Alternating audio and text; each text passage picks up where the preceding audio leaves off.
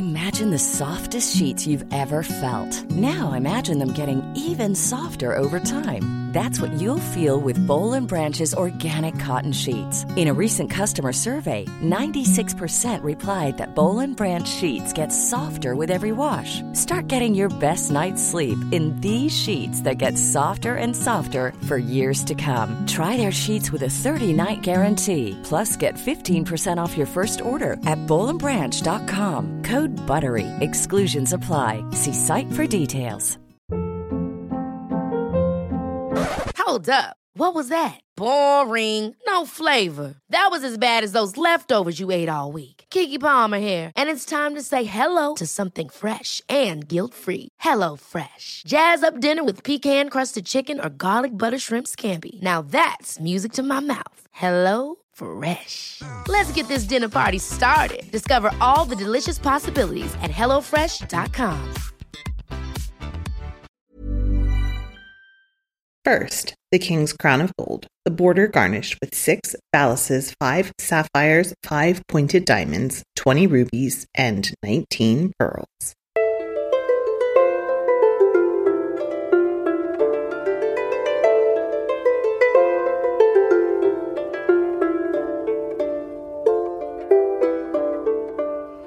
Hello and welcome to the Renaissance English History Podcast, a part of the Agora Podcast Network. I'm your host, Heather Teysko, and I'm a storyteller who makes history accessible because I believe it's a pathway to understanding who we are, our place in the universe, and being much more deeply in touch with our own humanity. This is episode 169, and it's all about Henry VIII's inventory. I got interested in this because in the last episode I was talking about salt, and I was talking about the salt cellar that was in Henry's inventory. And it struck me that from time to time, you see different things mentioned in the inventory, and so I wanted to learn more about this particular inventory. So that's what we're going to talk about today. So Henry VIII died in January of 1547, and in September of that year, his son Edward and his council, they decided to commission an inventory to be done of all of the possessions and the movable goods, the stuff that Henry had owned when he died. Now, they did this because they specifically wanted to understand exactly how much the estate of the crown that Henry had left was worth. People talk about how Henry VIII bankrupted the crown, and that's actually not true because he left a lot of stuff, jewelry, plate, all of that. And we're going to talk about a little bit of it to the crown. And that estate then that belonged to the crown passed from monarch to monarch. It took about 18 months to complete this inventory, and the way they did it, they had specialists going out to all of the different palaces, all of the different country homes that Henry had when he died. There were a total of 55 homes that Henry owned when he died.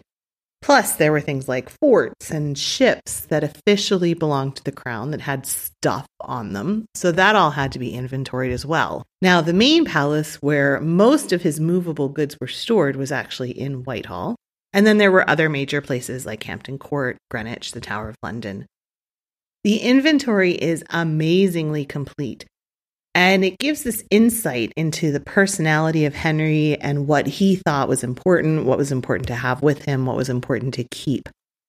There are close to 18,000 items in the inventory itself. And there are 2 sections. The first, which belongs to the Society of Antiquaries, is money and jewelry and books and plate, as well as the munitions in the forts and the ships, and all of the stuff that was in the armories and the stables. The second, which belongs to the British Library and which is actually searchable, it's digitized, so you can go to the British Library and you can read that part, details each of the palaces and the wardrobes in his possession and those of his children, of Edward, Mary, and Elizabeth. That first part with the jewels and the plate has about 4,000 items, and then the rest, which is almost 14,000 additional items, is in the second part. And like I said, you can actually go and look at that second part. It's been digitized in the British Library. I will have a link in the show notes, which will be at englandcast.com/inventory.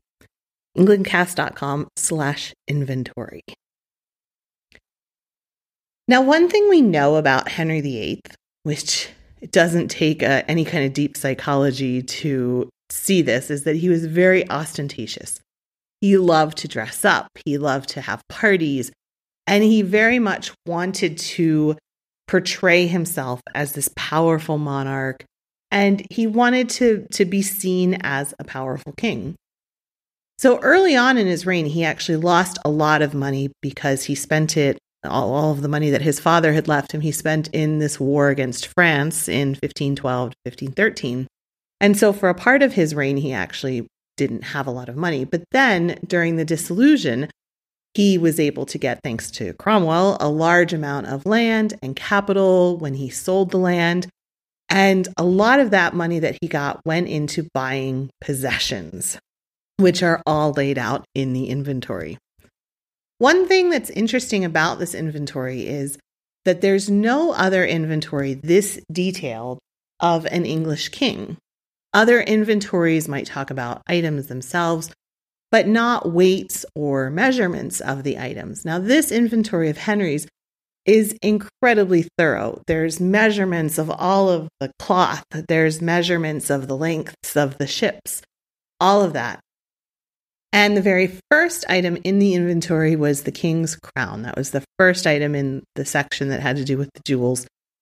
They've actually been able to replicate the crown because of the detailed description in the inventory. And also it was depicted later in a painting of Charles I. So there's a YouTube video where Hampton Court was talking about how they were able to copy the exact look of the crown and really replicate the crown exactly how it would have been. It was amazing. It had 344 jewels and pearls.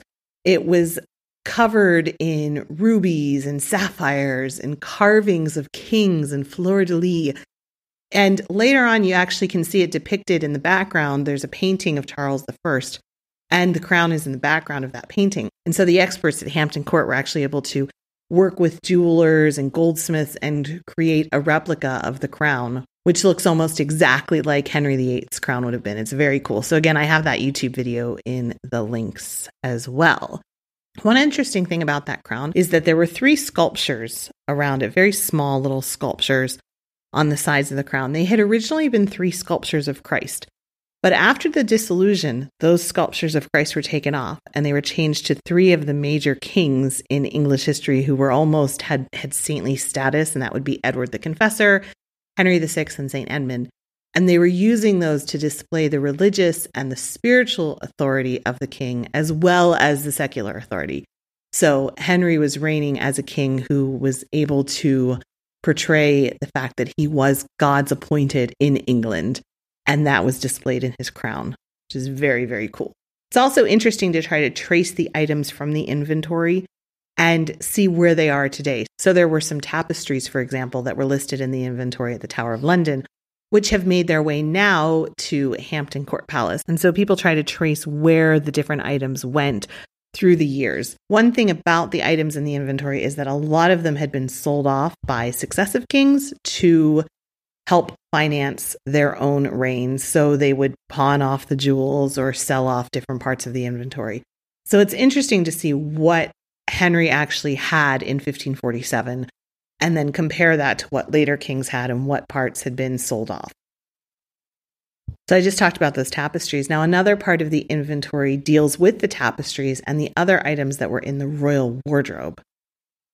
In the Tower of London, there was the royal wardrobe, and that's where tapestries were kept. They were regularly aired out and cleaned. They actually had very technologically advanced pulley systems to lift them out, to hang them to air, as well as these presses and cupboards where they would keep them in good condition.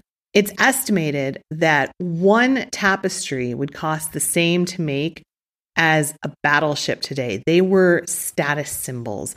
They were things that you would hang up to impress royal visitors and ambassadors and say, look at how much money I have. I have enough money that I could pay 7 or 8 weavers working on this tapestry for 7 years to glorify me and to glorify my story. Who wouldn't be impressed by that? So tapestries were a huge part of the wardrobe. And as I said, there's still 2 that are hanging at Hampton Court today that were in the Tower wardrobe in 1547. They were kept in the Tower until 1649. They were in an inventory done in the Tower in 1649. But then apparently Oliver Cromwell took a liking to them and he moved them to Hampton Court after that. So they are now in Hampton Court Palace. Not everything in the inventory is completely straightforward.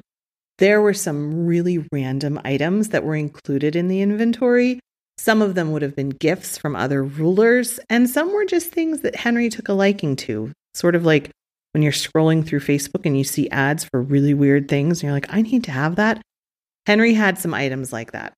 And we start to get a much fuller picture of the items that he surrounded himself with on a daily basis and kind of think about what he would have been doing on a daily basis with these items. One of the things that he had was a set of purple velvet bagpipes, which of course he was a musician. He was a composer. He played the organ. He played the virginals, the flute. And most of his personal collection of musical instruments was at Westminster Palace. They were maintained by a composer named Philip van de Wilder, who was given the title of the Keeper of the King's Instruments. And the inventory in 1547 lists more than 20 recorders, 19 viols, 2 clavichords, and 4 sets of bagpipes, including one made of purple velvet with ivory pipework. Henry also had a bowling alley. Interestingly, after the birth of his son, Edward, in 1537, he built a bowling alley at Hampton Court. It was over 200 feet long, so it was more than 3 times the length of a modern bowling alley.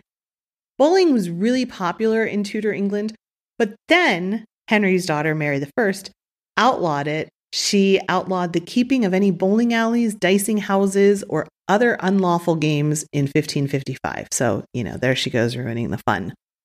But Henry did have a bowling alley in Hampton Court. Something else that he had that's kind of fun is he had commissioned a special pair, a custom pair of football boots, sneakers, trainers in 1526. A pair of leather football boots. They cost 4 shillings, which today equals about 90 pounds or about $130. And Henry was a big fan of football. Henry was a big fan of all sports. But then later in 1540, he actually banned football because he thought that it incited riots. So I actually did an episode on football. Gosh, it would have been during the last World Cup. I did an episode on soccer/football. So I'll include a link to that in the show notes too, because that was a fun episode to do. Henry also had some interesting pets. I did an episode on the menagerie at the Tower of London. Henry actually loved animals. He had ferrets, he had hawks, falcons, and lots of birds. In fact, the windows at Hampton Court were surrounded by cages that had canaries and nightingales in them because he just loved the sound of their singing. He also had dozens of dogs during his lifetime. After his death, there were more than 60 dog leashes found in his wardrobe in the inventory. But he also had a marmoset that he received as a Christmas present in the late 1530s. Catherine of Aragon also had a pet marmoset, which was included in a painting of her earlier that decade. So Henry had some interesting pets included in his inventory as well. There's also a very famous suit of armor that Henry had, a couple of suits of armor. In 1514, there was a suit of armor made for him that showed that he was 6'1" and he had a 32-inch waist and a 39-inch chest. But 25 years later, a suit of armor made for him in 1540 had a 51-inch waist and a 54.5-inch chest. So Henry had been eating very well for the past 25 years. And there's also a very famous horned helmet. You've probably seen pictures of this if you've been into Tudor history for a while. It has glasses on it, spectacles. It was actually given to Henry by the Holy Roman Emperor Maximilian in 1514. It was part of a suit of armor given to him. The suit of armor is now lost, but we still have this really weird horned helmet. And apparently, after he died in 1547, Will Sommers, the court jester, took possession of it and incorporated it into his act. Henry was also a bit of a pack rat, and he kept several items from previous wives. Now, one might think that it was because of the cost, that he wouldn't want to get rid of valuable items, but a lot of the items weren't even in good repair. I think he just happened to be more of a hoarder. Or he might have just forgotten that he had them. When you have 55 houses, you probably lose track of some of the things you have. There were several bottles with handles with carvings of, quote, the late Queen Anne's initials on them. Though whether they mean Anne Boleyn or Anne of Cleves, it's tough to tell. But Anne of Cleves wasn't actually queen long enough to have had a lot of items made with her initials, so they were probably Anne Boleyn's. For example, there's a pair of gilt bottles, the feet and body chased in panes, with branches of 2 sundry works, having the king's arms in a plate on one side, and on thither side the king's arms and the arms of Queen Anne in a plate together, having on either side an angel with a great chain and a small on either bottle, their necks graven with branches, the stopples having double roses, and thereupon crowns. So that sounds quite beautiful. There were also candlesticks, needleworks, cushions, including one with acorns and honeysuckles, which were Henry and Anne's private motif that they used with each other. For example, there was a cushion of needlework on both sides with silk, and a trail of H&A of Venice gold and Venice silver and honeysuckles and acorns of silk, and on thither side 3 roses, white and red, with Queen Anne's ciphers and words gold and silver with 4 buttons with tassels of Venice gold, silver, and silk. So you can see how very descriptive this inventory is. To have that kind of description for almost 18,000 items, it's amazing. Some of the other items included are over 2,000 tapestries and wall hangings, around 800 carpets, 200 were housed at Hampton Court. There was a huge stockpile of textiles, expensive silk, cloth of gold and linen, damask, taffeta, and their combined value was over 50,000 pounds. There were also animal furs, squirrel, lynx, sable, and mink, and even leopard in the inventory. These animal furs would be used mostly to have on the inside of gowns and robes for members of the king's household. There were also theatrical props and costumes for all the different plays and performances that they would have at court. There was huge amounts of jewelry and lots of furniture, including there were chairs and 4-poster beds. Of course, beds would probably move from house to house with Henry. There were also stools and dining tables. So Henry had a lot of stuff. One of the other things that the commissioners had to do in 1547 was to have lists of books and manuscripts that Henry had in his palaces. And many of those books actually went to be at the Old Royal Library after his death and then became part of the British Library collections. Later on, they were presented to the nation by King George II in 1757. And it's actually possible now to identify some of the books mentioned in the inventory that are in the collections today because of how descriptive they are in the inventory. For example, one of the descriptions in the inventory is a book that is called A Description of the Holy Land, and book covered with velvet embroidered with the king's arms, declaring the same in a case of black leather with his grace's arms. So then it's easy to go through the collections in the British Library and find that particular book because it is so well described. So it's really, really interesting to go through the inventory to look at all of these different items. There were over 2,250 pieces of artillery, 6,500 handguns in the Tower. There were 70 ships in the Navy. All of them had stuff on it. And one other example of just how descriptive this inventory was, it even lists all of the different bandages for the king's leg. So really interesting. And you can read the entire inventory. Back in 1998, David Starkey published a transcript of the inventory, and you can buy that on Amazon. You can also look at parts of it at the British Library. Like I said, it's been digitized, and you can go through and look at the different sections of it that the British Library has. So I will include links to all of those different places at the show notes, which is englandcast.com/inventory. So my friends, that's it for this week. Thank you so much for listening.